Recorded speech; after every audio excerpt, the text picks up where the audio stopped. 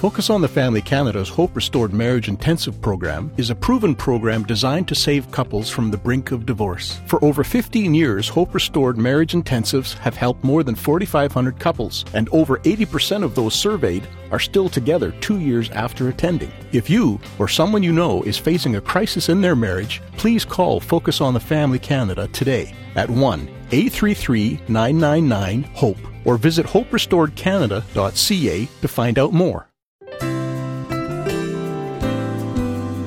It shocks me to think that they devalued me. It makes my heart hurt to think that there are thousands of children that were never fought for simply because of their location, because of their health status.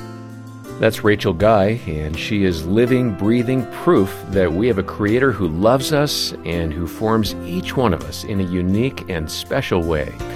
Rachel is here with her parents, Suzanne and Peter Guy, and they have an incredible story to tell of determination and love and hope.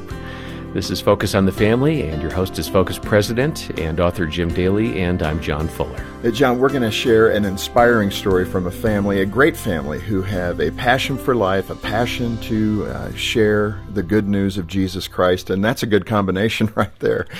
They've been through quite a journey with their daughter Rachel, and what God did in her life has really changed each of their lives. And, they experienced hardship with doctors and what the prognosis was. We're going to get into all that.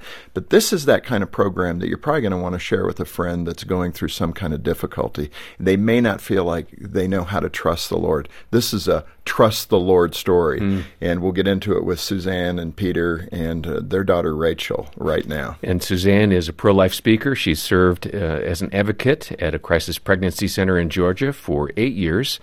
Rachel is also very active in pro-life causes. She's the leader of Marietta 40 Days for Life. And then Peter is actively involved supporting both of those women and their efforts to defend preborn babies. Well, welcome to each and every one of you. Thank you for being here. Thank you for having us. Very it's much. a privilege to be here. Yeah, it's good. And Rachel, good to have you. Thank you. Yeah. Privileged to be here. It's good. Well, let's start, Suzanne and Peter, with your story before Rachel's birth and what was going on. You weren't really active in the pro-life movement. Her arrival obviously changed everything, but tell us about your backgrounds and what was going on spiritually for each of you, and then you get married and what's happening.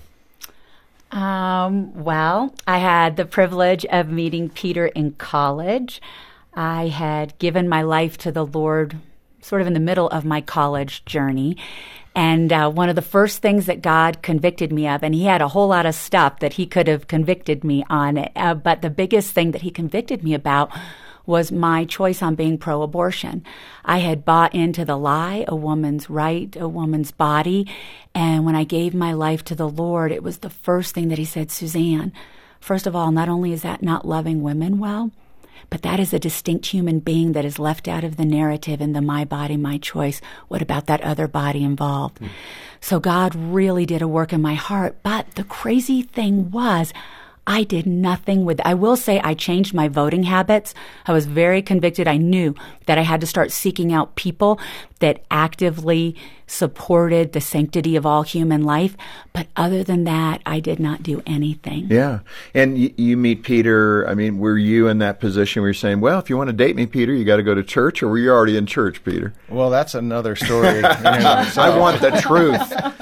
Well, we know how college romance goes. The truth was I was born and raised as a Christian Scientist, and I met Suzanne in college. We went to the same high school but never saw one another. We had mutual friends but never saw one another, which was unusual. And Suzanne and her mom, Mary, led me to the Lord through some gnashing of teeth and other things. But it was a challenge. Awesome. But what we ultimately agreed upon was that she would stop giving me books about being a Christian and pro-Christian, and I said I would stop reading the Science and Health and Key to the Scriptures.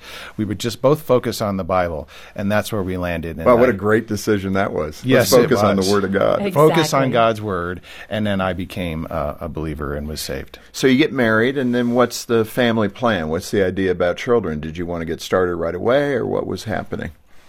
You know, we had always really hoped that we would be able to have children right away, and just assumed that would happen. And as the years went on, we realized that not everybody is blessed that way to be able to get pregnant right away. And that was a very, very hard, lonely, at times devastating journey. And I just want to say to anybody listening, if you're struggling with infertility, God sees, He cares, and He hears. It's very hard. Well, and you had to go through that struggle physically, and it was 7 or 8 years later, I think, after you got married, if I know the story correctly, that you had some breakthrough in that area. What happened? Well, we were very blessed. Well, I will tell you just something before I say that God was really doing a work in my life personally, saying, Suzanne, this is a good, right, and beautiful dream that you and Peter have, but you've made the dream more important than the dream giver. And that was really a defining moment in my life, a real surrender and setting free, that I just said to the Lord, I'm so sorry, because it was a good and right and beautiful thing. I didn't realize that I made it more important than you. And I made the dream giver back on the throne of my heart, made Him the focus, and I was really finally freed up. And, went back to school to study teaching, and then lo and behold, one of those days after many, many, many trips to going to the different drugstores to get the pregnancy test, we saw that little line show up, and we could not believe it, that we were pregnant. Yeah. So you read the positive pregnancy test, and you start with the doctor, and what's happening in those early weeks of pregnancy? Everything's going pretty normally, or what's happening? Well, we had been told, because we had had so much trouble conceiving and struggled with infertility, we were told that we really needed to go to one of the best hospitals with the best practices, with the best doctors. So it was heavily suggested to us to go to this particular doctor and this particular practice. Kind of high risk orientation. Exactly. And we never thought to question that. And that's a really important piece of the puzzle. So I started seeing this specific doctor. Everything was going pretty well, but at one point, they did what is called an alpha-fetoprotein test. I never thought to question anything about any of the tests because we were so excited that we were pregnant. I mean, I didn't say, hey, what does this mean? Why are you doing this? That kind of thing. Sure. So the test came back with results that the doctor said, hey, we'd like to do an amniocentesis because there is a high percentage that your child would have Down syndrome. And without missing a beat, I said, well, that's okay. And we're not going to risk harming the baby by having an amniocentesis. And if the child has Down syndrome, the child has Down syndrome. Right, so we don't need the test. Right, exactly. Yeah. And that was the first time, very noticeably, my doctor was very upset with me. I even remember thinking, why would he be upset with me, and why would a doctor behave in that manner? And it honestly should have been a huge red flag. But again, we were new to this. So, he kept being persistent, and Pete was not at the doctor visit with me, and I kept saying, no, we're not going to do it. So he was very frustrated, but he said, okay. And, we would go back for another visit with a level 2 ultrasound many weeks later. But in the meantime, I had developed something called hyperemesis. I didn't know what the terminology was at the time, but violently throwing up all the time, to the point where my mom said, I cannot believe the doctor is not sending you to the hospital to get an IV. And I said, Mom, every time I call him, he acts frustrated with me. He tells me this is normal, just to let it go. I don't need an IV. Again, of course, I should have had many red flags, but I just thought, this is a doctor. I was told he is one of the best. We were entrusted into his care, so he must be giving me good advice.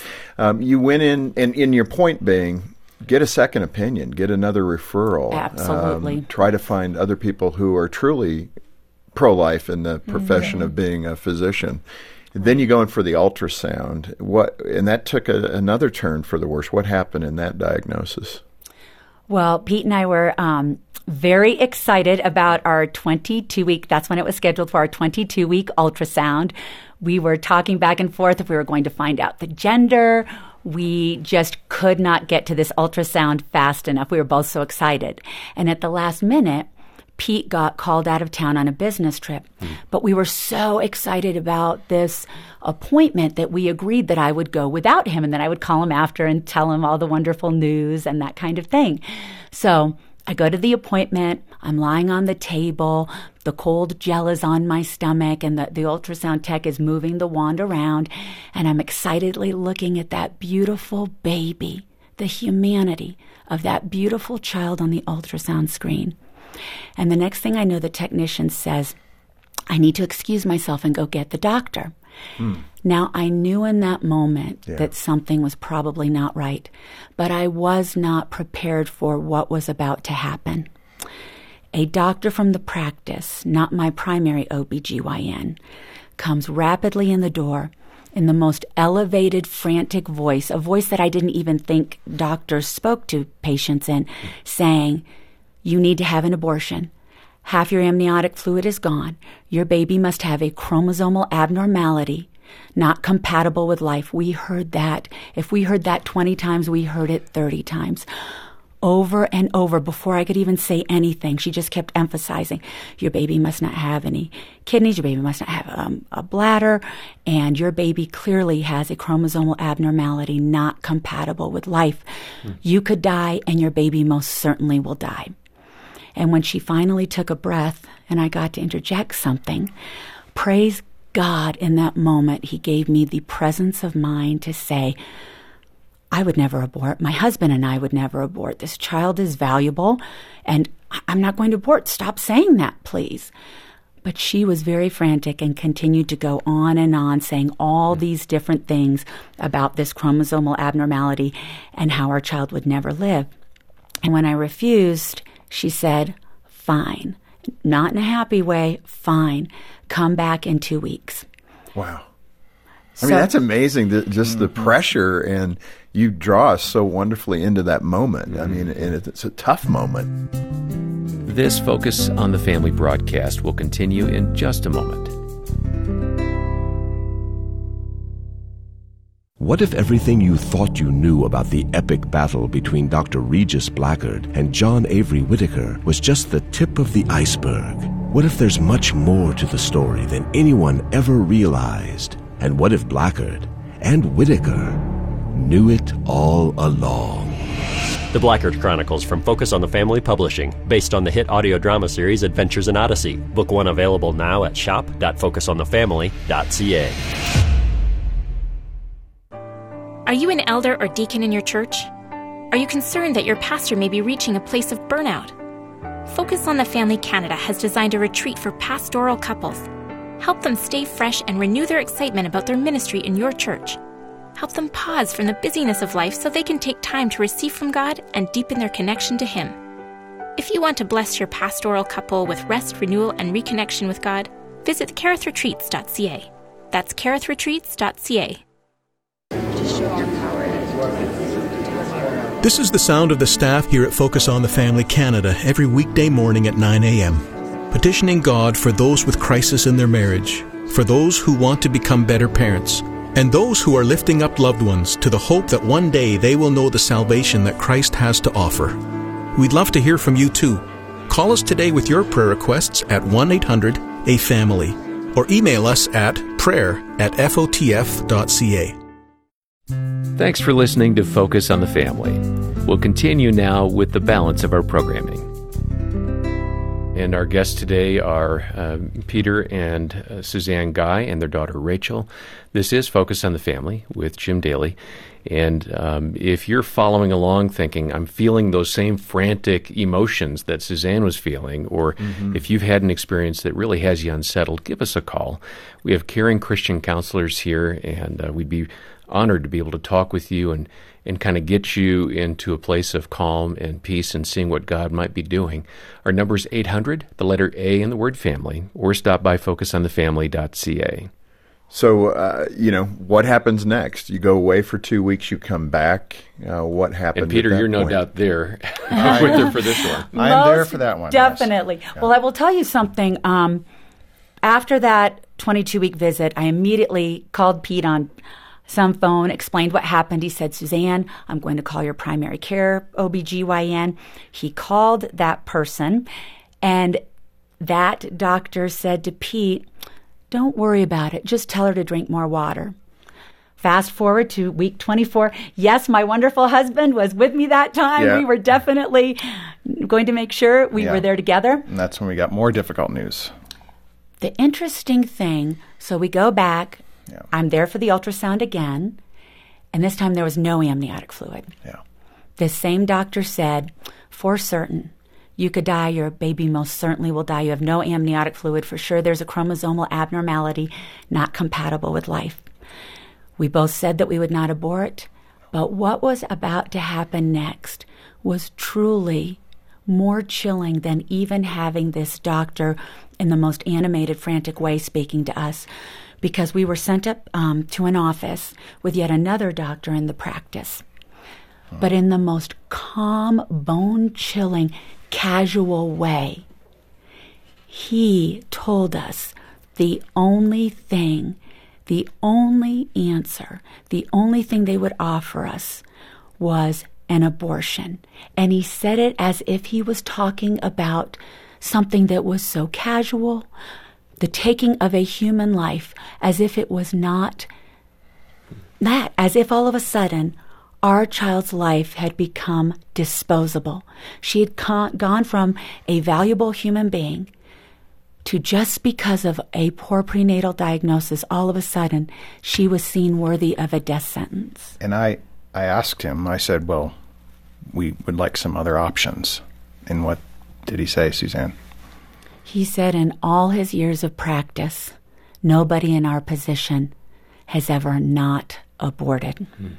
He said to us, don't worry, you'll have plenty of other children. To which I said, we don't care if we have 100 other children. This child is valuable. And he said, I think you guys are not understanding me. Your child will have no quality of life. Your child will be blind, deaf, have mental issues, if your child even lives. And we said, our child most certainly will have quality of life because our child will know the unconditional love of Jesus Christ. So, I mean, everybody's going, what happened? Well, there's some things that happened in between. So Pete so beautifully said toward the end of our back and forth conversation, what will you do for us? We have made it clear we will not take our child's life. And he said, go home and wait for your baby to die, and you will give birth to a stillborn child. Mm-hmm. So we went home with a level of depth and despair that I cannot put human vocabulary to. Yeah. But as we started but sharing... God. I love this part. But God. But God. But God. All of our hope. But God. But God. We, started asking people to pray, sharing what was going on. Mm-hmm. I will never forget the Holy Spirit-led words of Rachel's Grammy, my mom, Mary. She said this simple statement that to this day is a driving force in our life. And can I say, may no one ever minimize the voice of one person taking words straight from God's heart and mouth to theirs, breathing hope and life into a desperate situation. Everybody that we've been telling, so supportive, so loving, we will pray. My mom said, Suzanne, is there still a heartbeat? And I said, well, yes. She said, Suzanne, if there's a heartbeat, there's hope. Yeah. We pray. And that simple statement was used 180 to take us from a place of despair and darkness to putting our eyes on Jesus and not living like our daughter was dead because she was very much alive. And all of a sudden, we had a bounce back in our step, and we are going to fight for this baby. So we called up. We were not going to go to church that weekend. We were so sad, but now we had a new bounce in our step. We went to church. Pete talked to this amazing OBGYN that we went to church with. She said, I know your primary OBGYN. I'm going to call him. She called him and said, I know this family. Please fight for their baby. Won't you at least do some more tests, fight for their baby? He said, the only test I will offer them is an autopsy. Wow. Mm-hmm. It's like the whole deck is stacked against you with physicians. Yes, dismissed, fully dismissed. No hope, no action for life for Rachel. We had been dismissed by this doctor. So what happened? So then this wonderful doctor friend said, She said, I'm going to talk to some doctors at my hospital. And she did.